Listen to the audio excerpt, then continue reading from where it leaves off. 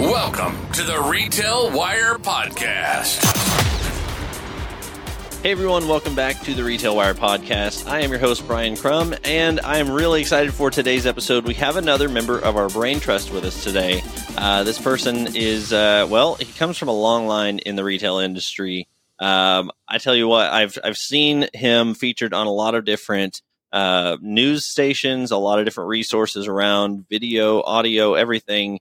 This guy knows his way around the retail space. He is a visiting fellow at the University of Surrey and is currently the managing director of Global Data Retail, which is a retail research agency and consulting firm focused on retail and consumer behavior. This guy's been with us here at Retail Wire. He's been a Brain Trust member since around 2017. So I think that pretty much makes him the expert on staff here, right? So, ladies and gentlemen, welcome to the show, Neil Saunders. How are you, sir?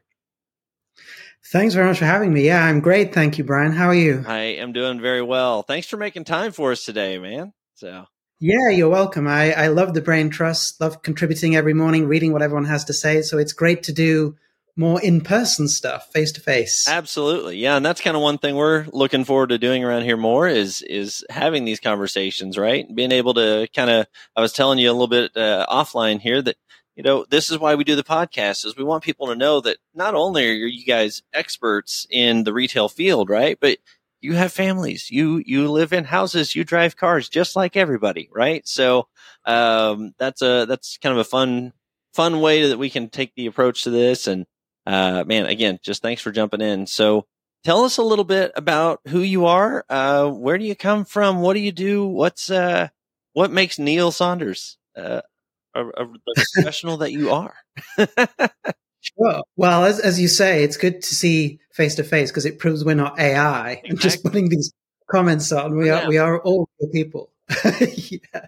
So I am managing director of Global Data. So that is the kind of primary role, the primary job that I have. And in that role, what I do is really help our clients in the retail field, a lot of retailers, a lot of people who supply into retail, really just understand the sector, understand their place in it, look forward to see what might be happening in the sector so they can project things, and ultimately build better business plans that they can grow market share or cut costs or become more effective at serving customers, whatever their objective is.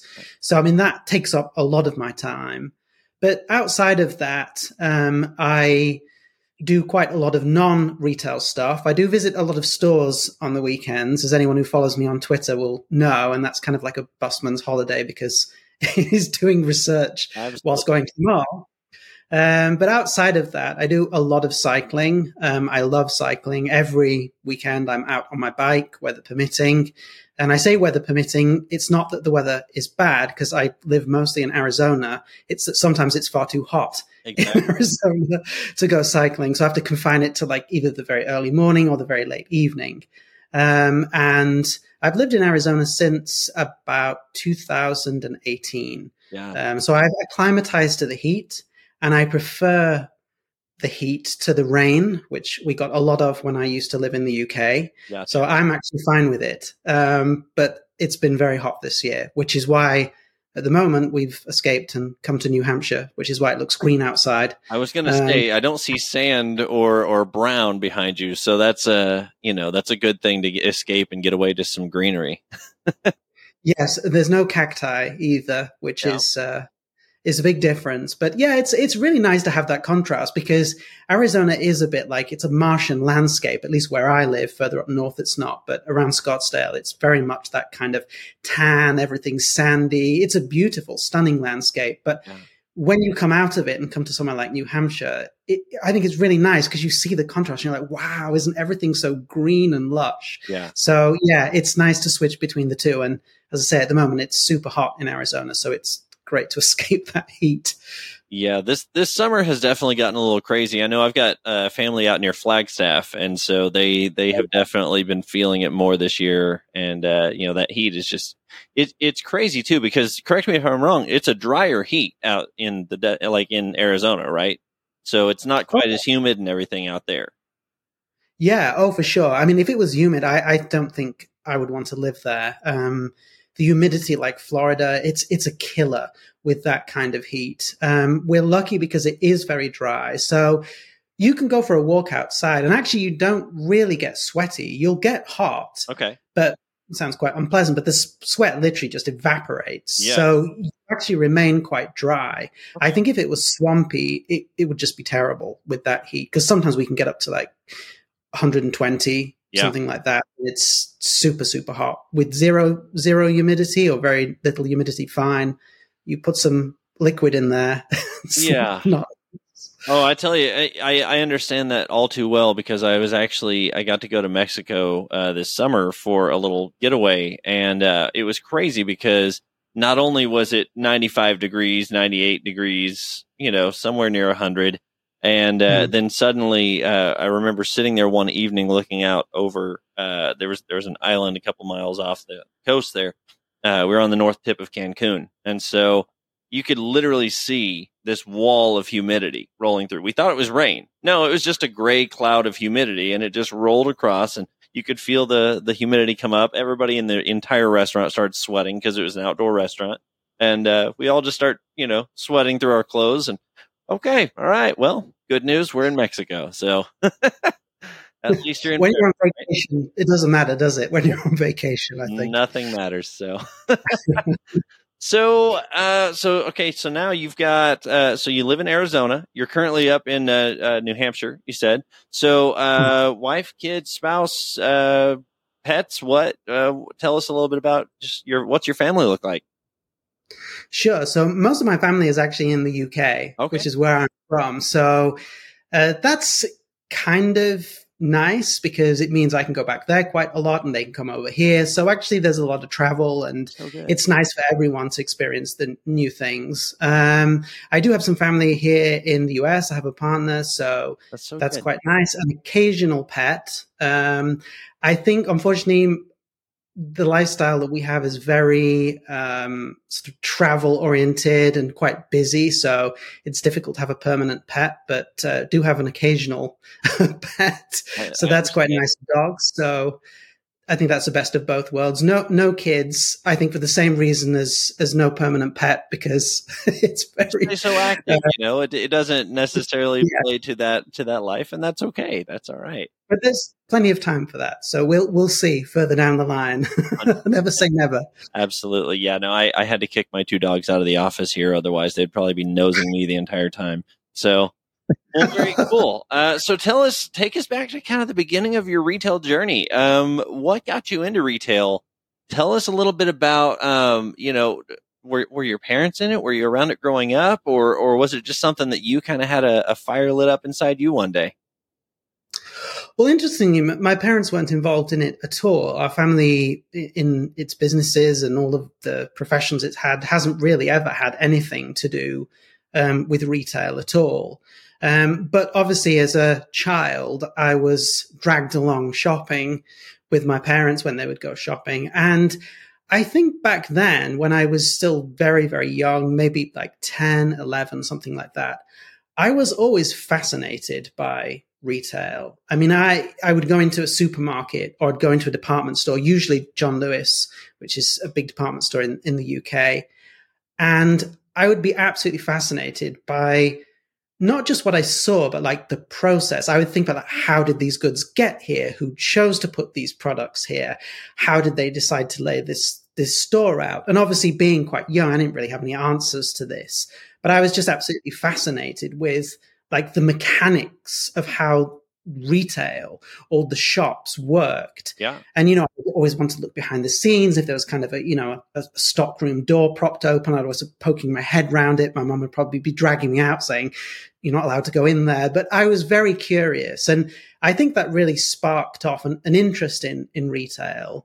I didn't really think about it much because as kids, we don't really think about careers. Yeah. I think when I was a kid, I actually wanted to be Prime Minister of the UK, which probably tells you a lot. I no longer would like that role at all. Yeah, which I don't think any of us would like to be involved in politics now. No.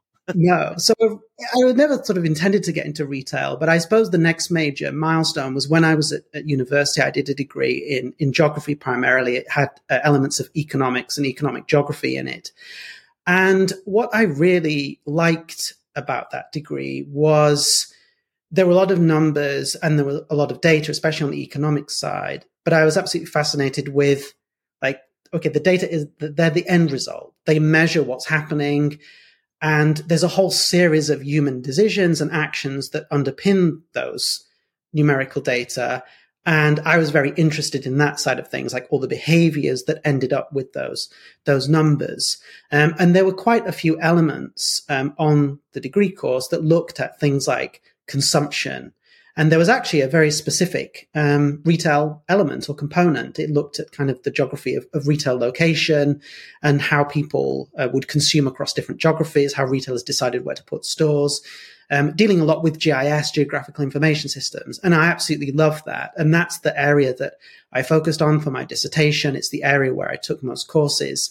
And I absolutely loved it because it was that blend of looking at the data, but also having that qualitative side of really understanding the human behaviors, the psychologies of consumers.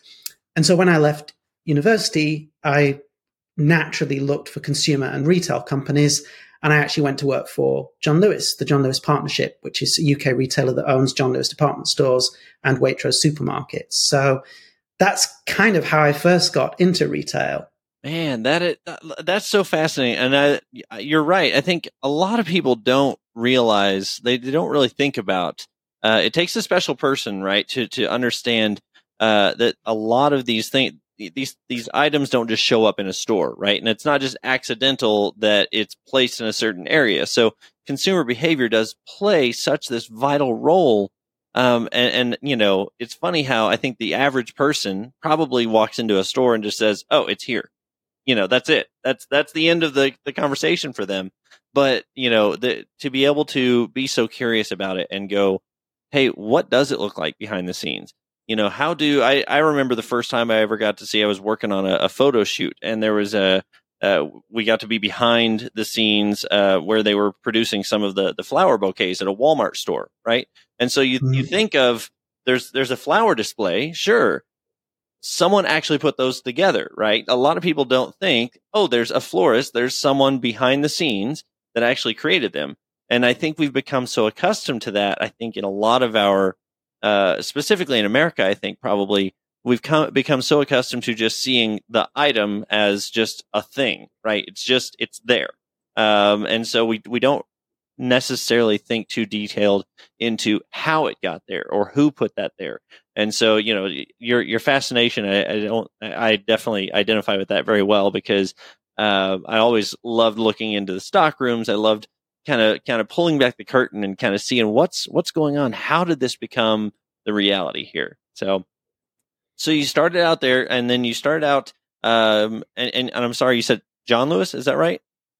Yeah, John Lewis Partnership, which owns the department stores and has a supermarket business as well. So it covers all of retail, really. It's the ideal retailer if you want to get your feet wet and be in a lot of different areas. So what were your first kind of experiences in retail like? Did you catch on very quickly? Were there any fumbles that you want to share as a laughable moment or anything? Or what was that like for you? Well, I loved it overall. I mean, I was immersed in the environment, which was fascinating to me. And I was now able to go behind the curtain, as you put it, and see how everything worked. Yeah. And so it was absolutely wonderful to do that. And because it was straight out of university, it was a training scheme. So we were able to do absolutely everything, from serving on the shop floor to going out on the delivery vans with the drivers delivering orders, to doing proper research work and development work, which was kind of like the primary role of it. So I absolutely loved that, because you got to see everything. And it's really critical, because, you know, you can make a decision in an office based on some data and what you think's right. But you'd speak to like drivers going out in the vans. They go, yeah, well, they changed this. And you know what? It just doesn't work because the schedule now is wrong. Yes. And you would pick up on all of these nuances. So I really liked that. It wasn't problem free, as I think no job is. I was, for a time, working in the electronics department, and I was put in charge of a category, and the category was electronic accessories. So it had things like headphones in there, batteries, all the types of little electronics. You get cables and leads. And one of the things I had responsibility for was making sure that the levels of stock were correct. And most time it would replenish automatically, but you could manually override it if you needed to, because you could say, well, it's not enough. There's something coming up, like a big event where we think people will buy more television cables or whatever. Yeah. And I went onto the system on the computers and placed an order for batteries. And I was not really thinking, and I was thinking like it was rather than numbers. I was thinking the numbers of units. I was thinking it was like pounds and pence. So I put 2 extra zeros on the end to count for the pence when it was units. So that would rather than change things a bit. yeah, so rather than kind of, I think it was 20 that I was supposed to order. Rather than 20 of these things turning up, I had 2,000. Well, that's exciting. So what did the boss say to that one? Well, I kind of was the first reaction was like, oh no, like how can I like cover this up? And these things went through quickly through my mind. Like, maybe I could just buy all the stock. And I was like, no, this is crazy. It's going to cost a fortune. So I just fessed up and said, look, I'm really sorry. I've done this. And he just laughed and said, look, it's not the first time it's happened. He said, actually, it's a good lesson because it's fine. We can just send them back to the warehouse. And he showed me what you do in the computer just to do a return. Yeah. Luckily, it was, they're relatively small items, so it didn't fill up the whole department. Exactly. But they're also things that are quite common in a garden. They probably have, millions of them in stock for the whole group, so it didn't deprive anyone else of them. So it was quite fortunate, but I think I went super red at the time and was just extremely embarrassed. And I never made that mistake again. I'm sure. I think we've all had those moments, especially as you're getting started in a certain area. It's bound to happen. The best part is having that leader that can just say, hey, look, it's okay. We're going to be all right. We'll move forward through this. And here's how you learn through this. The fail fast, fail forward kind of approach, right? So you have to learn from it and move on. That's right. Good. And they did improve the systems. They then put in, I don't think it was just because of me. I think it probably happened a lot. They put in place a fail safe eventually where you did these manual orders. If it was X% above kind of like the average daily sales value, it would flag up and say, are you sure you want this many? Unfortunately, they just didn't have that when I made the mistake. Yeah, that's wise. Even, thinking of that from an ordering standpoint, it's funny how that was not the standard until you and several others had, made that mistake enough that they said, oh, yeah, this is something we really need to pay attention to. I think of there's an app that I use occasionally whenever I'm at the gym, right? Whenever I'm working out. And it's funny because it'll say, do 20 of these or 20 curls or something. And if you accidentally hit an extra zero, it will pop up and say, are you sure that's 400% above what you said or what it was recommended for you or something? And it's, oh, yeah, I hit an extra digit in there somewhere. So it's good to have those fail safes in there. Yeah, it is. And I think the systems, to be fair, in my defense and everyone else's defense who made this mistake, they were extraordinarily antiquated. I think they're a lot better now. They certainly weren't as modern as they should have been. They worked, but they often worked by the skin of their teeth. And one of the things I worked on at the time was improving those systems and looking at how you could improve both the user interface of the systems, but also the reporting back. Because one of the things I liked most about that job was seeing the reports at the end of the day, the end of the week, the end of the month, like how many units had sold. And you could look at everything. You could look at individual products. You could compare yourself to other branches. You could look at the group total of these things. And I absolutely loved all this data, but it used to come out in the most horrible way on like printed sheets. And it was all very, very sort of undigestible. And I think you could download it into spreadsheets and things. But one of the things that we worked on was like, how can you improve that visually? So you could automatically look at how you ranked in a chart compared to other branches. So it actually became a lot more useful. There was a lot of great stuff with the systems that happened and has happened since I left. Yeah. So, okay. So all I can sit here and just think of like 2,000 batteries or whatever coming in, and you're like, oh no, we can't do this. But no, I think it's really cool to hear your journey. So you came in through John Lewis, and then where did you kind of move from there? What was your next step like?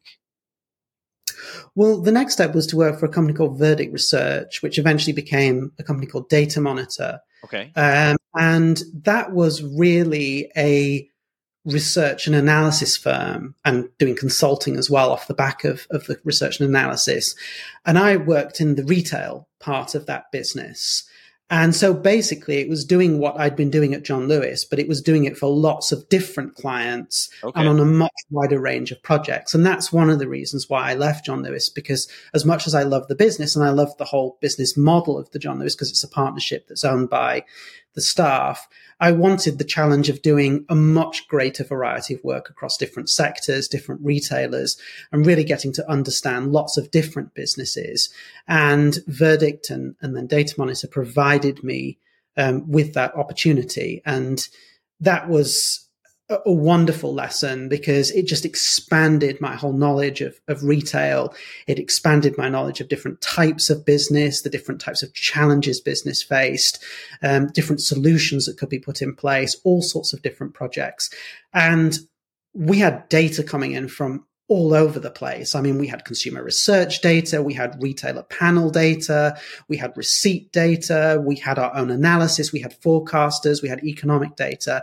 And it was just like, it was like a kid in a candy shop, basically. My eyes just lit up at all these different data that you could use on the project. So I really, really enjoyed that job. Well, and when you have that mindset of understanding that, like you're saying, the data's there, but unless you can interpret it, it's cumbersome, right? And so to have someone like you who can go in and see the data and go, oh, well, this is the story it's telling, then that makes it a lot more accessible for not only the leadership, but then also putting it back to the stores, putting it back to the consumers. And I would imagine that probably just made it a lot more enjoyable all around, right? I mean, everybody gets to see, hey, I don't have to deal with the data, but you can tell me the story from it. Oh, absolutely. And I think that's the biggest lesson, really, in a way that I learned from being in that kind of environment. It's that, look, the data are interesting, but they have to do something. And to do something, you have to really analyze them thoroughly, extract what's useful, and then tell the story out to them, get the insight out of them that allows you to go and do something on the ground that makes a material difference to the business. Yeah. And I think that still holds true today. I mean, you often see a lot of data that float around in the media, in reports and elsewhere, and there's a big so what factor to it. It's like, well, this is kind of interesting, but it's like, so what? What does it mean? And I think you always have to nail things through to an ultimate conclusion. Sometimes it's difficult. Sometimes the data don't show much, and that's fine. You can say they don't show much. But very often you have to dig deep and try and tessellate things and put things together so that you come out with a story that's very informative and easy to grasp. Yeah. And that's really important, because I think in retail, as in every industry, some folks are very numeric. I mean, I love looking at a big spreadsheet of data, but you put that in front of a lot of people and they're like, ugh, I don't look at numbers. I don't like numbers. They're afraid of numbers in a way. Over, right? Yeah. So you have to tell them the story or visualize it. And one of the interesting things there is we still do a lot of work for IKEA. They're one of our biggest clients. But back then, IKEA were also one of our clients in the early days. And we used to do a kind of quarterly presentation to them. We used to go and present to the board of the UK, IKEA, and we used to present what we thought was going on in the market, what we thought of them. We used to monitor all sorts of things like pricing. And we used to make it really visual and exciting. And one day, the then managing director of IKEA UK said, he said, we love your data. We love your insights. We love all the consulting work you do for us. But you know what? We think actually you should come in and give us lessons on how to present data and how to tell stories, because you do that really well. Okay. And that was like, wow, that's a really nice compliment. It's like no one has ever said that to us before.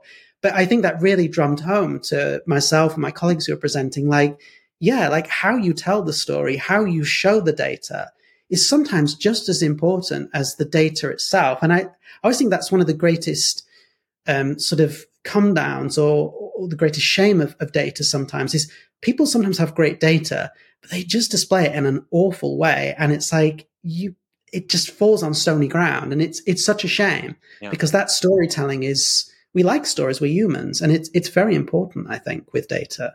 Yeah, absolutely. I think that that is so true because we do love story. We do love understanding that. And so it's not usually that people have no interest in the story. It's that if the story is not consumable by them in a way that they can understand, well, then it like you said, it just kind of falls on stony ground. It just kind of goes over. It doesn't take root. You're not really gonna, they're not gonna grasp it. They're not going to say, "Oh, I want more of that," because they just don't understand it. It's not necessarily a good or bad data situation, right? It's just it's in that presentation. So now that's a huge compliment. And it's funny because one of the topics I wanted to touch on too was I've seen you featured on a lot of different news resources. And one of my questions that I had was, why do you think that is? But I mean, obviously it's because of the storytelling, right? Like it's because you're able to take something that could be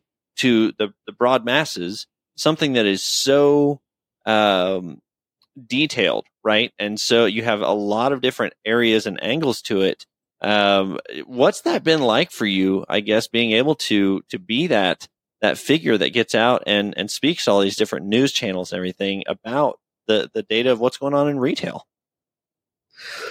Well, I think for me, I mean, I don't really look at the coverage. I think our press team monitors that. But for me, to be honest, I just like talking about retail. I mean, it's quite simple. So when a journalist calls up or gets in touch, I'm always really happy to chat to them because they're kind of digging as well. They want the story. What's this showing? Where's it going? What's the truth behind this? And I like that. It's very investigative. Yeah. And so I love talking to them. And I think that's very helpful. And being able to tell the story and be clear about the data is very important as well. But I think the other trick to it, if there are tricks to it, is to be honest and not be afraid to give opinions. And that's something that it comes over time, because when I first started, I wouldn't really give opinions. I wasn't confident enough. I don't think I had the experience. I don't think I earned the right to give opinions on things. I was still learning.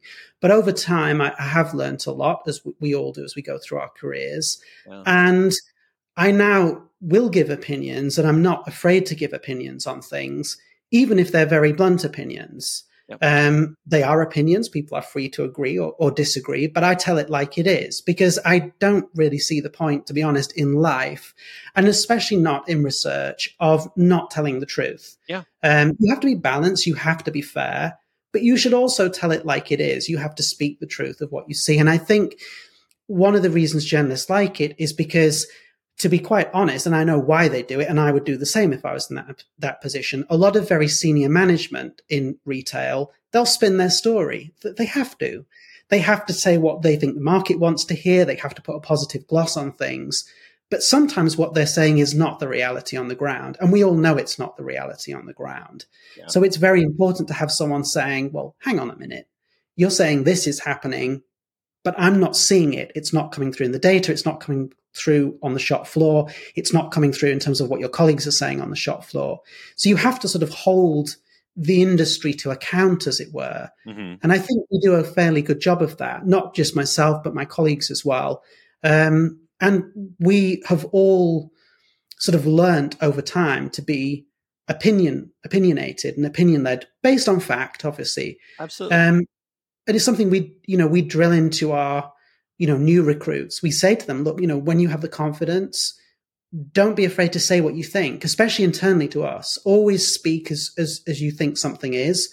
And we can have better dialogues that way. That's how we improve things. That's how we reach the truth of things. Yeah, absolutely. I think, one thing that you just kind of inspired in my thoughts there were, be willing to speak your opinion, as long as it's rooted in fact, as long as it's rooted in what you truly believe to understand, then that's great. I think, the only thing I might add to that would be, and be open to changing your mind if you're proven otherwise, right? I mean, that's where I think a lot of us get stuck, is going, hey, I can be opinionated, and then, well, I'll just agree to disagree. But whenever you're opinionated, but also willing to learn and continue to grow, I think that's phenomenal. I think that's where, like exactly to your point, I think a lot of people are afraid to be opinionated. Or they're afraid to speak out the truth because it might offend somebody. It might bother somebody, or it might contradict someone else's opinion. But if your opinion is firmly rooted and you actually have good data to back it up, well, then by all means, speak your opinion and have an educated conversation. I think that's really, really wise for anyone, not just in the retail industry, but in life. Yeah, and I think that's what's great about the Brain Trust as well, because I think the Brain Trust does have a lot of people who will share opinions very openly. Yeah. And sometimes people will disagree, always very politely, I have to say. But it's really interesting to read through those comments because you see slightly different perspectives. And as you say, if you're open, sometimes it does shift your opinion slightly. And you'll say, yeah, actually, you know what? I hadn't looked at that angle before. That's really interesting. And it sort of makes your opinion more nuanced and balanced. Yeah. And it's a great forum for that discussion. I think because everyone has such good experience, they're all very open to sharing, and it's a very safe forum. I don't think people feel afraid to share their opinions, but also it makes it more valuable for the reader because you don't want to read 20 comments saying exactly the same thing. Yeah. You also don't want to read comments that just basically restate the facts. It's dull. It's like, well, I knew that already. What you want is something that makes you think, and you sort of sit up and say, oh. And this is interesting because this actually is very much the ethos of the John Lewis partnership where I started. John Lewis it's a mutually owned cooperative. It's owned by the people who work there. Yeah. Any profit after investments is divided up and paid out as a bonus to all of the staff. Everyone gets the same percentage of their salary as the bonus. But one of the things that's enshrined in the constitution of John Lewis is that it is your business, as in the people who work there, and it's your absolute right to speak out, to say what you think. And people are allowed to write into the House newspaper, the Gazette. And some of the letters when I was there, they used to be anonymous. I'm not sure they are anymore, but they used to be anonymous and people used to give themselves funny names. They were quite peppery. Yeah. I mean, some people used to be really blunt, brutally blunt about criticism of senior management. And senior management would have to answer in the replies to the letters in the magazine that came out weekly. Yeah. And it was refreshing. It was actually like, well, it can be painful, but it's the right thing to do because these are the people that work there. Yeah. They have a right to have their say. And actually some great ideas come from people on the shop floor, people who are out in the vans, people in the warehouses. And it was that culture of listening. And I think that probably is one of the areas that I get where I am today in terms of being not afraid to share opinions and trying to be open. Yeah. Would you say that's probably one of your one of the bigger things you've learned about yourself through this journey, or kind of what has been your finding about, who you are and how you operate? I think, yes, definitely building confidence to have opinions and use data to take it to the next level so you can be very descriptive and take it forward into having that point of view. I've definitely learned that. Storytelling is another thing that I've learned. I think the other thing that I've learned is, which is not really to do with retail, I think it's just a life lesson, is that almost every problem you come across is solvable. Yeah. I am definitely someone who errs on the side of perfection. And I used to get not upset, but very anxious, I think, when things weren't right, either in the work I was doing or sometimes like in personal life or in home as well. Yeah. And I still do retain that perfectionist streak. For example, if I'm doing a presentation, everything has to be aligned properly and, the fonts have to be right. It drives me mad when someone sends me something that's like, can you not see this? It's like misaligned. So I'm very structured like that. But I think I've learned that, every problem that you come across in work or an issue like ordering those too many batteries, it's really not the end of the world. You can solve it and get round it. You just have to be tenacious about it and logical about it. So now I would say I'm a lot more relaxed as a person and a lot more relaxed in my career than perhaps I was at the start. And that's been a good lesson for me. I probably can go a bit further in that direction. That.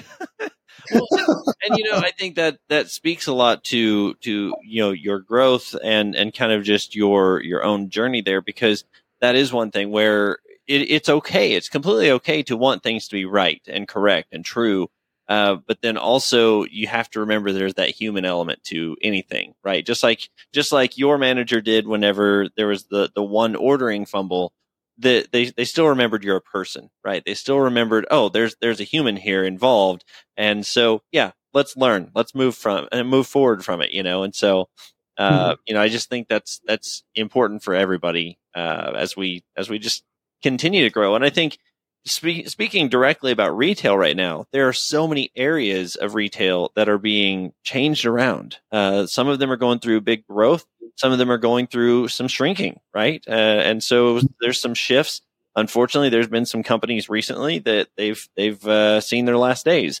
And then there's other companies that are just taking off, and different brands and different technologies that are kind of emerging now.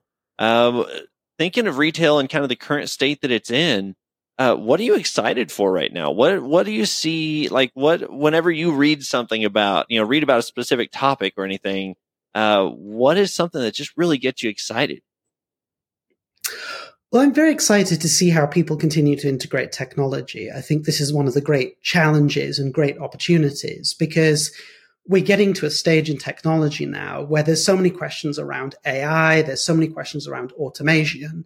And I think there's some really creative ways that we can apply this to retail, to make the sector better for workers and make it ultimately better for consumers. And I think we're still in the very embryonic days. I mean, it's a bit like, the early days of, not that I really remember them, but the early days of computers before they came around. When things started to computerize, you would have a lot of kind of different attempts to experiment and try different things. I think we're in that stage with AI now. I think a lot of people are testing it. They're looking at how it can be deployed in the business, and no one has real answers to it. And of course, there'll be multiple strategies that work for different retailers. So I think it's really exciting to see how different people are deploying it, how different people are viewing it as a solution for retail. And I think, in 10 years' time, we'll probably be still trying out a lot of things. But it would be fascinating to look back and see that journey and how we've evolved to the state that we're in. Because I think fundamentally, retail will be the same, but I think how it works in a lot of senses could be very different for the consumer and for the people who work in retail, for better and worse. Yeah, absolutely. No, I agree with that completely. I think, that's been one of the things that I've continued to see and say as well, is retail at the end of the day is all about person to person interaction, right? The vehicle, kind of like what you're talking about, the way that it happens might be different over time, but in the end, it's still a person to person interaction, end to end, right? And so that's really good to see. And thinking of technology and everything, I want to get your hot take on this one. This will date the episode. That's okay. Whatever. But here's my question. So I've been seeing a lot about Amazon One lately with their little, like, the wave your palm, and it's got the palm recognition technology to it. What's just your hot take on it? What's just your thoughts about it and technology of that type, that when it comes to security and when it comes to kind of that unique application of it? Well, I think the technology itself is absolutely fantastic. I mean, it's absolutely amazing when you think about it, that this technology could be put in place. I mean, if I saw this technology when I was a child, it would be a Harry Potter type thing. It'd be like, wow, this is like, how does this work? How does this happen? I think we've become a bit more jaded to it now because we see so many technological things, but it still is amazing technology. It is. I think it does have an application. I mean, look, it does save a bit of time if you can wave your palm. It is technically more secure than other methods. I'm not quite sure it saves so much time and is that much more secure than something like Apple Pay, but it's definitely better than paying by card. Yeah. So I think it does have an application. I think the two issues with it are, first of all, the obvious issue that some people don't like it. They think it gives up too much privacy. It's biometric data to a certain extent. And we have to address those concerns. They're very reasonable concerns. And I think it is a barrier to adoption. I mean, Amazon is not saying that everyone has to use this. It's optional still. So you can take it or leave it, which is the right way to approach it. But I don't think everyone likes it. The other thing is, I like technology. I like technology that makes things simpler, that makes things more seamless and takes out friction. Yep. But honestly, it's not a game changer. It's a bit like the Amazon Go stores. They are fantastic in terms of what they do. And Amazon has led the way in building that type of technology. But as far as the customer's concerned, does it make a difference? No, not really. It doesn't make you go to that store over another store. What makes you go to the store is all emotional. It's the quality of the food, the ambiance, the customer service you get because you like the brands there, because the prices are really good, because it's close to you. It's emotional decisions that often drive where you shop. And I think that's, if I had one criticism of Amazon, it's that sometimes they are very technical and they're absolutely brilliant at being technical. They're not always quite so good at that emotional side. But that's okay. I mean, that shows why they're not really a threat that some people make them out to be. They have weaknesses as well as advantages, as every retailer does. Yeah. So that's kind of where I stand on that type of technology. Yeah, I think it's fascinating. I think it's going to be really cool to see where, I mean, we're recording this in 2023. Yeah, I'm excited to see where we're at in 2025. 2 years down the road, we're going to have tons of different applications, I think, between this and AI and everything else we're doing, So that'll be fun. But are there any brands? I know you mentioned like Amazon just now, but are there any brands or anything that you're kind of really paying extra close attention to right now and just kind of watching them lead the way, or maybe have some hesitations about them or anything? Well, I watch all the brands really. I mean, it's a bit of an issue because there's so many to watch, as you know. Yeah. It seems like every day there's like 1,000 more, right? So. Oh, yeah. It's incredible. I mean, it's difficult to keep up with it, especially when it gets into earnings season and everyone's putting out results at the same time. Oh, yes. Yeah. We're about to go. We tried to look through all the press releases on everything, and we try to sort through all that, and it seems like every day there's like 57 different press releases about such and such company releases quarterly earnings, and we're going, okay, this is nice. Unfortunately, I don't need this for my application right now, but we'll keep that in mind. Thank you. Yeah, it's like drinking from a fire hose. There's too much stuff. It is.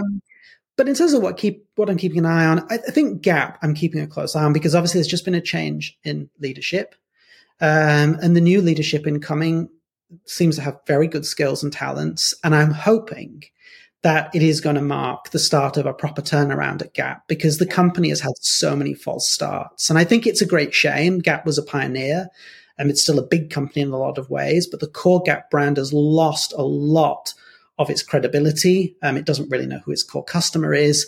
And I like turnarounds. And people say this sometimes on the retail wire, like, oh, you can't turn them around. I always hate that because it's like, I honestly believe anything can be turned around with enough effort and application. Whether it's worth turning around is another question. But I think humans are very innovative and we can do most of the stuff we put our mind to. And I'd love to see Gap implement a turnaround and start doing better. And I feel more optimistic with the leadership coming in than I've felt in a while. Whether they succeed or not, I mean, it remains to be seen. But it's going to be fascinating to watch. And I really wish them luck and hope they start to make those changes. So I'm keeping a close eye on that. Amazon, I'm keeping a very close eye on Amazon because I think they're at a bit of a crossroads at the moment. They're tremendously successful, but they're trying to make better inroads to grocery, and they're putting in a lot of work there. They're also very mature in a lot of markets, and we've got a lot of upstarts like Shein and Temu, and I'm really interested to see the response to that.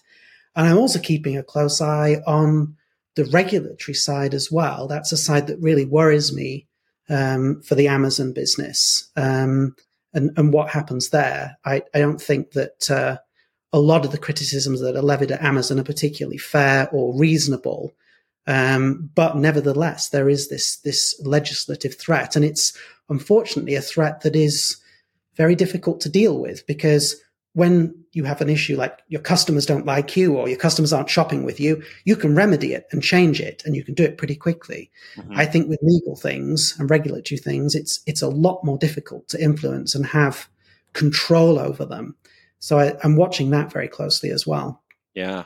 No, I think it will definitely be interesting to see, kind of going back to my other statement of where we're at with Amazon in 2 years, because I think that you're right. We are at a crossroads. We are at a point where there's going to be some big things that come down the pipeline that they may or may not even have control over, but it's going to impact them in such a way that it could shift their business model a little bit. So I'm excited to see where that goes. Yeah. Go ahead.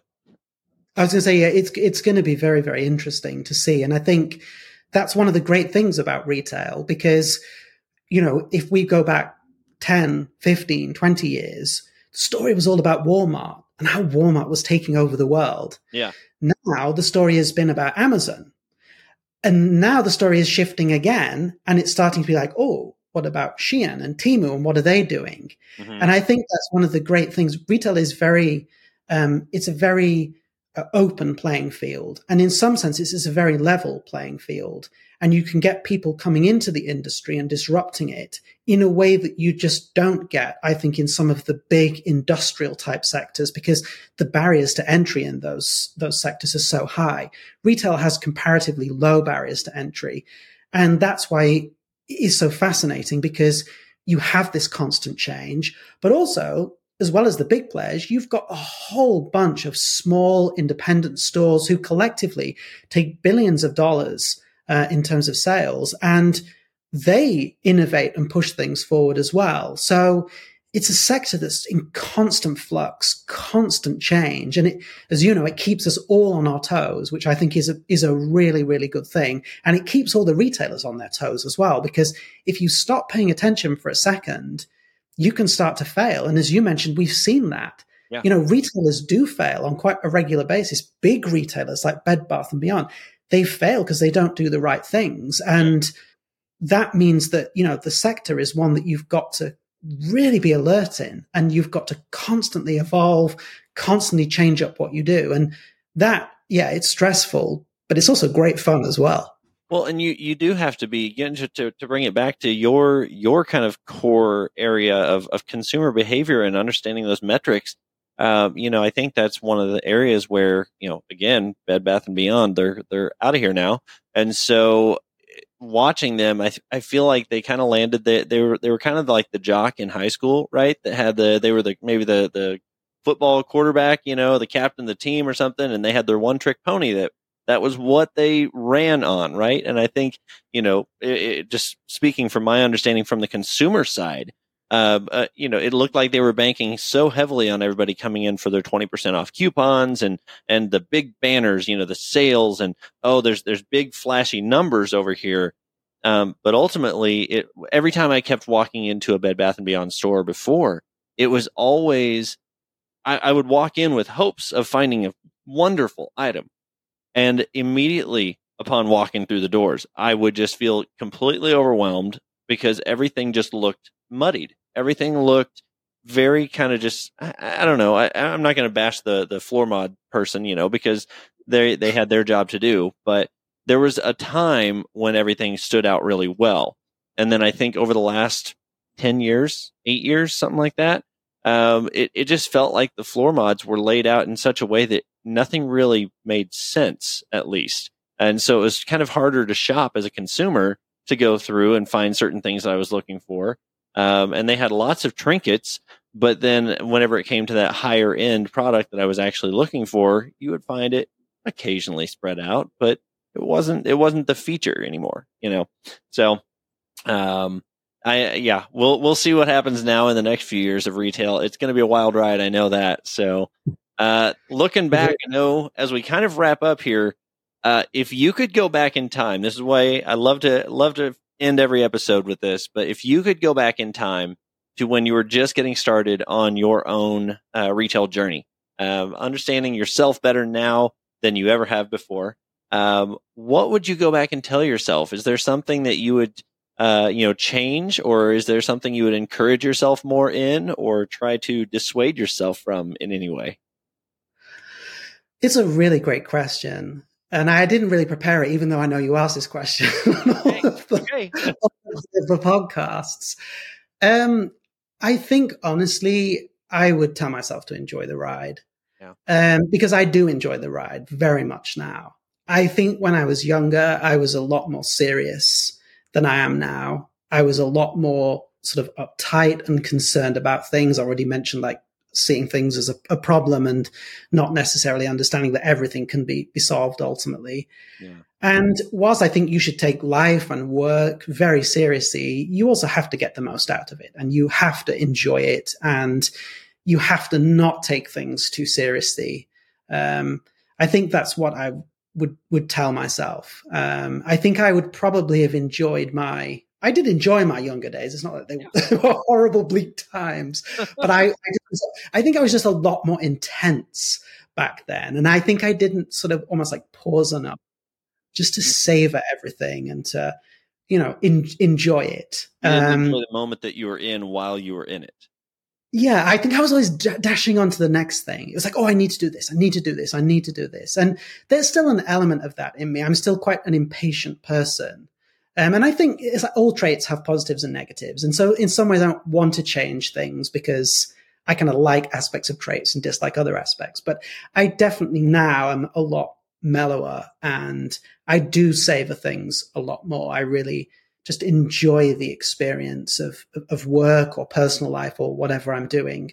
And that's something I would have told myself. But the problem is I could go back, but I absolutely wouldn't have taken any notice whatsoever. I would have probably said, what do you know? Even though you're from the future and you're me, you know nothing. I'll continue. I won't become that. Yeah, exactly. I think that's a good thing about life. I think it, over time, it's like sediment. It builds up. You get experiences, and hopefully you become a more rounded and a better person in all aspects. And I'll continue to strive for that. Good. I think that's a great reminder for everybody here. Enjoy the time you're in. Just be in the moment. The easier way of saying that would be live while you're alive, right? Just actually be able to enjoy it. So exactly, be grateful for every day that you've got, because it's a very cliched adage, but you don't know when it will be the last, and it's there for the taking, and it's there for the experiencing. I have a friend of mine who he actually has he's one of basically he's got an app that will occasionally go off random times throughout his day. And I think he has it set, 4 or 5 times a day. And it just says, reminder, one day you're going to die. Or it'll say something like that. And he's like, some people will look at this. He goes, I got dark humor, but he goes, some people look at this as a negative way of like, oh my goodness, why would I ever want to be reminded of that? And he goes, to me, it's just that reminder to live, And he's like, one day you will die. So right now, that's not that day. So let's live. Exactly. I couldn't agree more. Well, Neil, thank you so much. If people want to learn more about you, I would imagine they can follow you on LinkedIn. Is that probably the best place, or is there a different website or any way that they can kind of follow along on the journey of Neil? Sure. If people want to follow along on the journey of Neil, LinkedIn is a good place. Twitter is also very good. I do lots of daily news updates on Twitter. I try to share all of the retail news I come across. And also on the weekends, as I mentioned, I will often go out into the mall, so you can see my trips to retailers, especially Macy's. And some people have said it's very enjoyable. I'm not quite sure why. I'm quite sarcastic about what I see on the shop floor. I often try to pull out things that don't look so good. People engage much more with that kind of content than saying, oh, look, this is a wonderful display. So if you want to see what I'm up to in the mall, Twitter is the place. And Neil Retail, all one word, is the handle. Oh, it's not Twitter anymore anyway, is it? It's X. I think it's X now, right? Oh, goodness. Yeah, that's a whole different podcast for another episode there. So it is. It is. Well, definitely, I will make sure and put your LinkedIn and your Twitter handle down in the description of this episode so people can follow along there. By the way, you did get me paying a lot more attention to stores like Macy's and Dillard's whenever I go in. And I will say I was in a Dillard's the other day. This is probably 3 weeks ago. And the one here in Northwest Arkansas specifically is very well kept. They take great care of it here. So I thought it was merchandised well. The people actually were very attentive, so that was good. I agree. It's funny. I agree with that because we have the claim to fame of Scottsdale. Well, one of the claims of fame is we have the biggest Dillards in the world. Okay, in Scottsdale Fashion Square, I don't know how I found this fact out, but it is true. It's somewhere on the Dillard's website, buried away. And it is an enormous store. It's cavernous. It's probably far too big, to be honest, for what they need. But I have to say, like, it's kind of old-fashioned, but it's nice. It's like retail used to be. And you can and the founding family are, still running it. And you can see these like old-fashioned retail standards and disciplines and customer service. And Dillard's have done really well over the past few years. And I'm really pleased with that because I think they do make an effort. And I honestly think they deserve to do well because of all the department stores in the US. Dillard's, I think it really tries, and it doesn't necessarily get everything right, but they make the effort, and it's nice to see people who make the effort winning. So, yeah, that's great that you found the same thing. We're aligned on that. I've been following you on Twitter, and I'm just like, yeah, no, this is a very real experience. So I have definitely found it useful and enjoyable. So and definitely entertaining for me too. So that's good. All right. Well, thank you so much, Neil, for stopping by. I really appreciate you taking time today. If this is your first time listening to the Retail Wire podcast, be sure and hit that subscribe button.